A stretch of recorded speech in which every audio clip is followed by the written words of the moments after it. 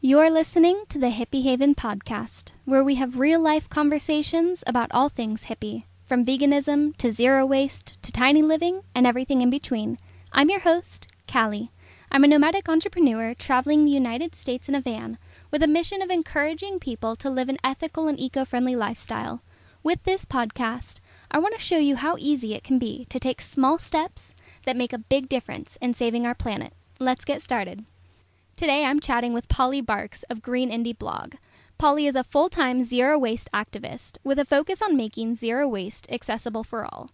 In this episode, Polly and I talk about what zero waste really is and why zero is misleading, how you can find or create a zero waste community in your town, what to do if your family isn't on the same page, plus so many other valuable tips on how to advocate for zero waste. Tell me a little bit about yourself and your journey into sustainable living. Okay, so I'm Polly. I run Green Indy blog, which I started about a year ago. I live in Lafayette, Indiana, but I actually started my zero waste journey in Indianapolis. So I've been practicing zero waste since about 2015 when I first moved to Indianapolis. I was living in a low-income neighborhood, and I really got a firsthand look at what happens when there isn't infrastructure to take care of trash. I had been very privileged before that to, just throw trash in the trash can and have it go away. But our trash doesn't really go away; it just goes somewhere else, and I was living in that somewhere else. So yeah, I mean, my husband and I were living with a very low income. We didn't have a car in a food desert, but I really wanted a way to make some real changes in my life. And I came across the idea of zero waste. So I just, experimented, saw what worked, saw what didn't, and just have been building on that for the last about 3 years. And, I find that my perspective of coming at it without money or access to, bulk or even fresh produce really kind of opened my mind to the challenges that people face and, how we need to make this whole movement a lot more accessible. Definitely. And what is the meaning of zero waste to you? I know there's a lot of misconceptions about it. So what is your opinion of the term zero waste? Sure. So, I mean, zero waste originally, and I think a lot of people don't know this, was an industrial term, and it's talking about a way to entirely change our economy. So instead of being a linear economy, right, where we produce something, we ship it, we consume it, and it goes in the landfill, zero waste was talking about creating a circular economy. So things aren't going to the landfill, they're getting reused in many different ways. So obviously that's kind of beyond the scope of the individual. So for me, zero waste doesn't mean a whole lot to me. I mean, it's a nice way to let people know what I'm about and, to meet like-minded people. But zero waste as an individual, it's not zero. I think it's just, making very conscious efforts to reduce our waste as much as possible. But with the realization that we don't live in an economy that supports creating zero waste. It's not possible, but, zero waste is the movement that's trying to make that possible someday. Someday, hopefully very soon. Hopefully. And how did you decide to start your own local zero waste community? How did that whole idea come about? So when I was in Indianapolis, there is a zero waste indie group online. And there's some good online dialogue, but unfortunately, there's not a lot of in-person meetups, which is what I really wanted when I was starting and thinking, oh my God, I don't know what I'm doing. I would love to have somebody, to help me out and guide me. So when I moved up to Lafayette about 7 months ago, I decided that I kind of wanted to be that person. And I had, a chance in a new city with no zero waste group in place to really kind of start that and explore it myself. Just because I know, when I started, I didn't have anybody to talk to, and that was really important for me, and it would have made me progress a lot faster. So, creating a group where people can share ideas, ask questions, plan meetups, get together in real life to learn new skills is really important, I think, for everyone interested in this, because it gives them a sense of community and a sense that they're not alone in just this crazy idea that they're working on. Absolutely. I think a support group for anything is really important. And you also do a number of zero waste workshops in your community as well. Can you walk me through the process of how you do a workshop? How do you get in touch with those companies? How do you plan it? How do you do it? How do you get up there in front of strangers and talk to people? I hate talking in front of strangers. So it's kind of miserable, but I was a teacher for 7 years, so I got that forced out of me. But yeah, I mean, I think zero waste workshops or zero waste adjacent workshops are so important just because, I mean, not everybody is going to be interested in coming to a meetup that is talking about zero waste stuff. But what people are interested in is learning how to make things or getting to take something home. So, kind of engaging in these hands on workshops have been so helpful to reach out to the wider audience. And kind of in terms of how they are planned and executed, I mean, the first couple I did myself in my house. My first workshop, I had 12 people stopped inside my tiny kitchen making deodorant. We've gotten a little fancier than that now. But I think the big thing is just to kind of try to gauge, first of all, what people are interested in. I've tried to put together workshops that didn't do so well because I was doing what I was interested in, not what the community was interested in. So I think, figuring out something that's exciting for your specific community is a good place to start. And then once you have that idea, if you do want to work with local organizations, I would just think of groups that would find value in the work you're doing. So I have worked with local land preservation organizations. That's a pretty easy option. I've also worked with a local food bank, as well as the public library. So there's lots of, especially nonprofits, looking for programming. So that's a great place to start. And often they have a little bit of a fund so they can buy supplies for you so you won't need to provide them. Yeah, and then I mean, once you've kind of figured out the time and the place, and if you're going to be working with someone, it's really just a matter of promoting it. It helps. It's much easier for me because I have, a decent sized Instagram and a website and a local group. But, just share in local Facebook groups, ask local organizations to share it, get in contact with your newspapers and TV stations, and just get the word out there. And I think once you start doing them, it becomes much easier. People are always excited and always ask a ton of questions, and it's really not as scary as you think. So definitely give it a try. What tips do you have for introverts to take action in their community? Yeah, I mean, I totally understand. I am an introvert. People do not believe that.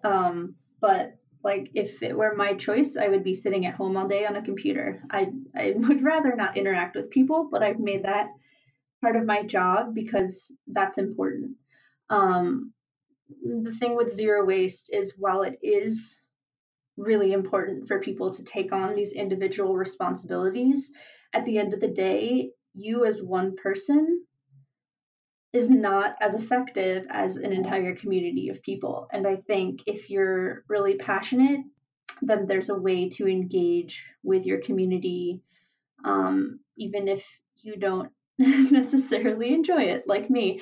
And then also, I mean, not everybody needs to be leading workshops and, being the face of it. I mean, you can donate your time to volunteer, you can donate your money to different organizations. So there are lots of different ways to engage. But I think for a lot of people, if you are one of the first people in your community really interested in zero waste, you're going to have to take that step. And I think just being aware that people are interested and people are excited and people will show up to your events. Just give it a try. I mean, everybody's much nicer than you would think. Good. I would hope so. Now, you posted recently on your blog about privilege in the zero waste community. Can you elaborate on that? What is privilege in the zero waste community? And what can you do if you have privilege? How can you use it to better the overall zero waste movement? Oh man, how much time do we have? As much time as you want. So, yeah, I mean, like I talked about, I kind of started out in a low income area. My background is actually working in high risk communities with psychologically, behaviorally, emotionally traumatized children. So, I was working in a lot of low income, like very different neighborhoods than I was used to growing up. So it gave me a perspective. It certainly doesn't take away from my privilege, but it did kind of give me a little perspective on what we're doing here. So yeah, essentially talking privilege in the zero waste community. I mean, first of all, we can talk about the general privileges. Most people in the zero waste community, or at least the face of it, tend to be white. Middle to upper class. So that's an immediate privilege. Also the privilege of people having access to bulk foods, having access to fresh produce that's unpackaged, having access to produce at all, having space of their own by owning a home to grow their own food and do experiments. The privilege of having time.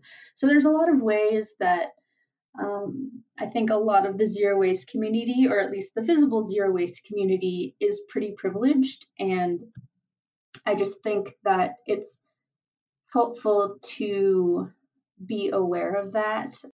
Absolutely. And do you have any ideas on ways, for those of us that do have privilege, we have the time to DIY things, we have the money to spend on new items, to donate to charities who have the physical and mental health, all these different privileges that are available. How can we use that to help people who don't have those same privileges? Sure. I mean, I think taking what, like you said, taking your time or your money or even your skills and putting them in a useful place is incredibly powerful. And, by that, I mean, I don't typically just run workshops. I will typically talk to an organization like the food bank, for example, and try to mesh in with them and meet their needs because there are so many great community organizations already in place. I think there's plenty of ways that we can work through that. So yeah, using your skills, whatever they may be, to lead workshops, spreading education. I several months ago put together homelessness kits to help people dealing with unstable housing in the area. So providing, kind of lower waste options to people without homes is great because they don't necessarily have the facilities to take care of trash. Another big one is menstrual cups. They are a big cost barrier to many people who might be interested in them. So that's another kind of area that I like to focus on if I'm, going to do some giveaways. But yeah, I mean, essentially just looking for kind of the places where accessibility is limited and trying to gracefully, meet those needs. And again, it's kind of don't come into the community with an idea of what they need. Go into the community and learn and figure out really, truly what they do need and, use your privileges and your resources to kind of fill those gaps, whatever they may be. And one of the many ways that you yourself spread education is through a totally blanking on the phrase for it right now. You give away bags at the local farmers market and have sort of like a return process with that. Tell me more about that. Yeah, okay. So it's a bag share program. There you go. That's what I call it, at least. I don't know if that's accurate, but that's what I call it. Yeah, so our bag share program is one of Zero Waste Lafayette's kind of ongoing programs. So again, just one of those ways of getting out into the community in unexpected ways. Yeah, right. We're not just lecturing about zero waste. We're showing, hey, here's the value. So yeah, the bag share program started this year. I just very casually sent an email to the farmers market and said, hey, this is what we do. Are you interested in, having some totally free totes there? And they said yes, so we're there. So essentially how it works is each week we come with bags. People borrow them and then bring them back next week, hopefully. So we've gotten a lot of them back. We've seen people using them. We've given some produce bags to local farmers to try to educate the farmers on, reducing their plastic waste. So again, it's just another way of kind of communicating with the community and sharing zero waste ideas. Once they stop by to grab a bag, then we can say, oh, hey, also look at all these other cool things you can do to reduce waste.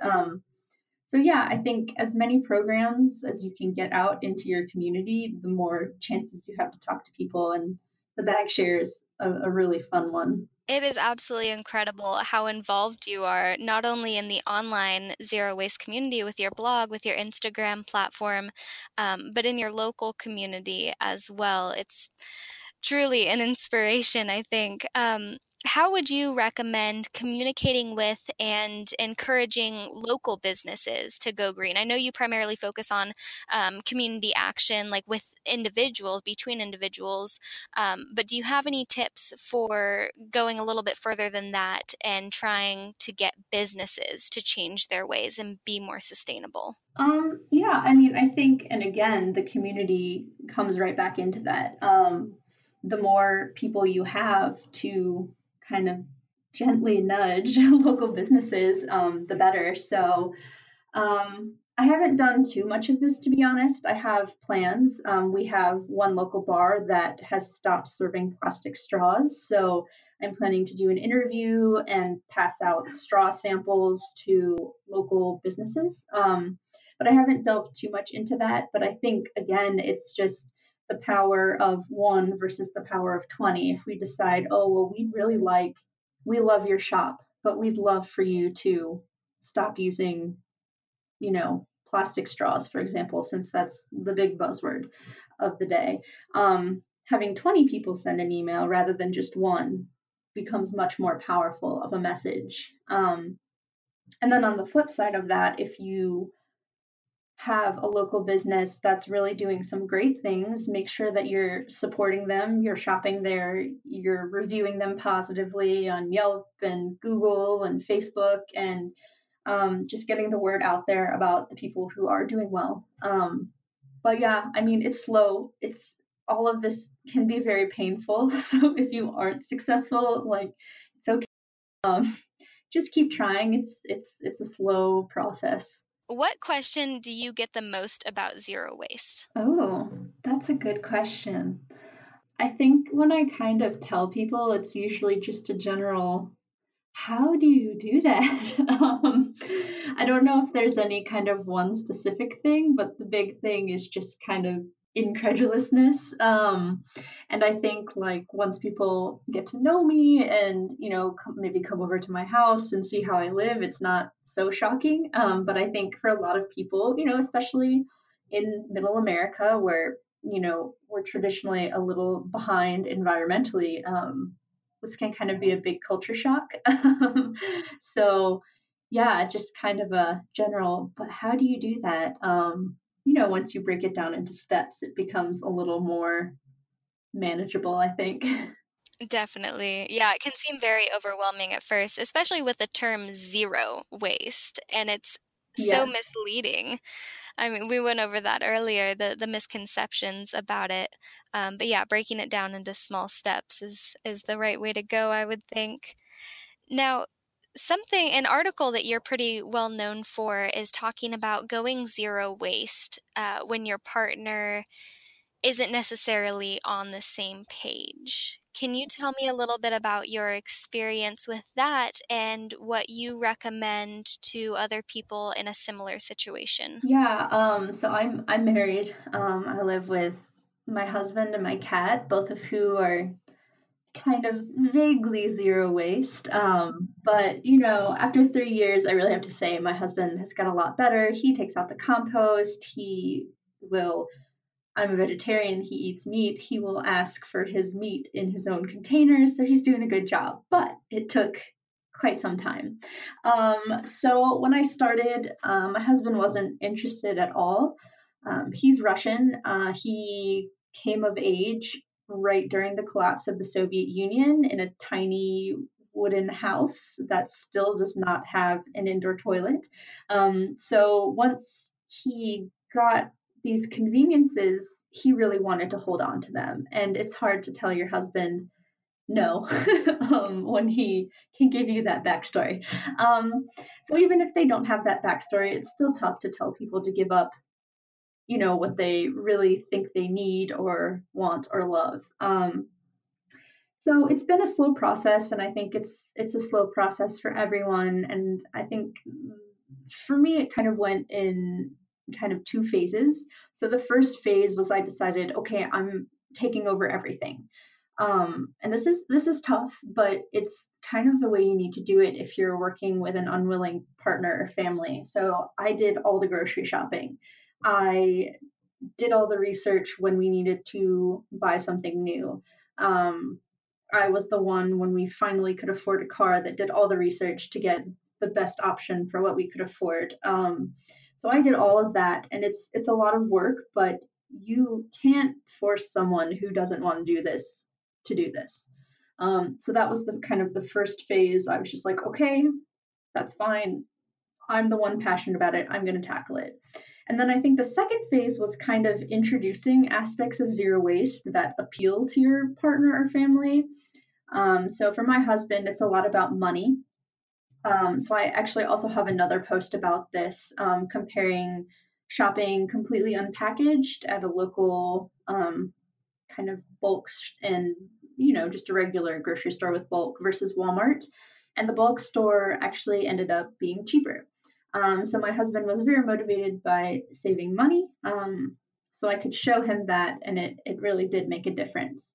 So I think finding kind of what aspect of zero waste would most appeal to them. So if they love, you know, a certain style, then you can say, oh, well, look how we can incorporate that. Or if they really love to travel, well, let's save money this way, and then we'll be able to travel more.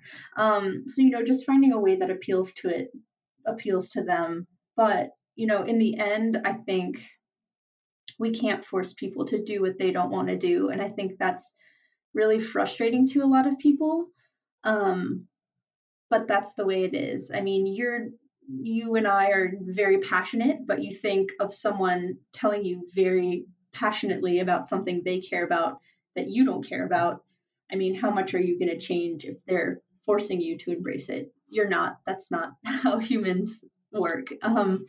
So yeah, just be aware that it's going to be a slow, ongoing process, and they might not ever meet you where you want to be, but small changes are also important. Definitely. And I think money is probably the easiest way to connect to most people. I know Catherine Kellogg of Going Zero Waste has a fantastic blog post about how she saved, I think it was $12,000 by going zero waste, because with a lot of those products, you have to put the upfront investment. But let's say, for example, you buy unpaper towels or cloth wipes. You buy those once and you can reuse them for years instead of having to buy a new pack of paper towels and Kleenex tissue paper and all of that over and over every month.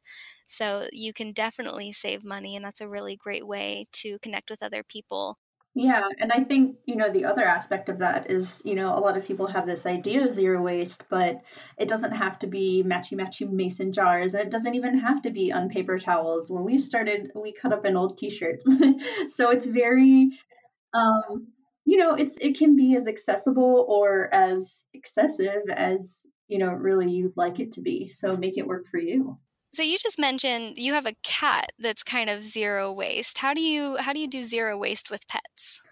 Yeah, so zero waste with pets is interesting, and someone told me, and this kind of blew my mind because I hadn't thought of it like that. Well, a pet is always going to be lower waste than a human, so why worry?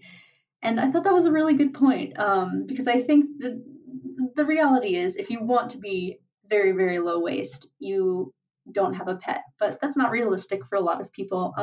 So just doing the best you can with the resources you have. Like, for example, in Virginia, where I used to live, I could get bulk litter and bulk cat food. I can't do that here.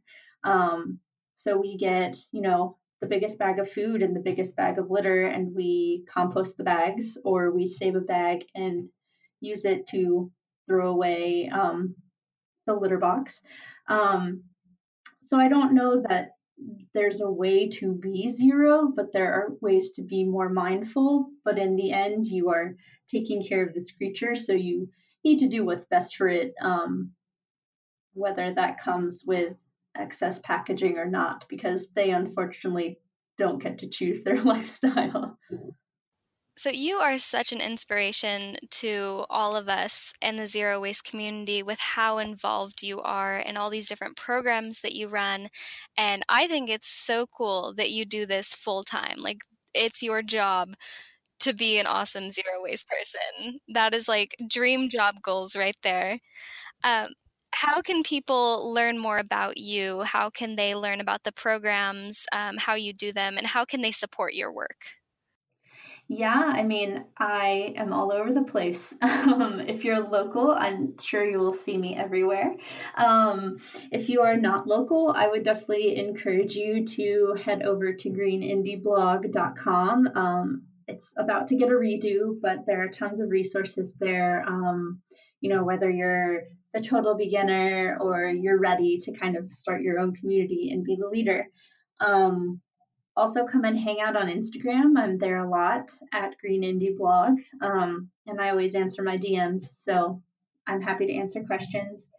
And as for supporting, I mean, I have a Patreon, which is linked on my site. I kind of would really like to move away from any kind of ads on my site, so this is kind of my foray into that. And so Patreon members, can get Instagram shout outs, or you get access to ebooks or access to online webinars. So I have a lot going on, and, whether you can support me monetarily or just by reading and asking questions and sharing, that's always awesome, and I really appreciate it. And what is your final piece of advice for anybody who's listening?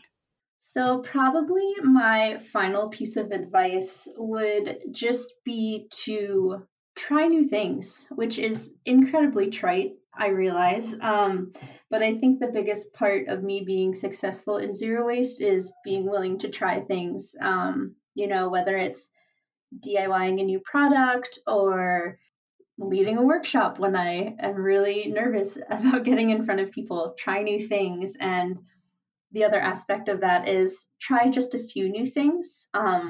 It's very exciting to try and go zero waste all at once, but it's not realistic. So, when you're getting to the next level of your zero waste journey, maybe try one or two new things, one or two new small goals. And once you have made those habits, then move on to something else. So I guess always be exploring, but keep it realistic. We still have to live, even if we are zero waste. Perfect. I love it. Well, Polly, thank you so much for joining me today. Hey guys, Callie here. Thank you so much for listening to the Hippie Haven podcast. Your support means the world to me. If you liked this episode, please subscribe and leave a review in iTunes, Google Play, or wherever you listen to podcasts. It only takes 60 seconds, but it really helps because reviews influence how easily people can find this podcast in search results.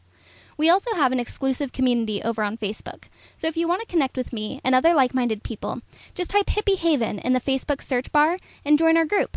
Thanks again, and stay tuned every Wednesday for the next episode.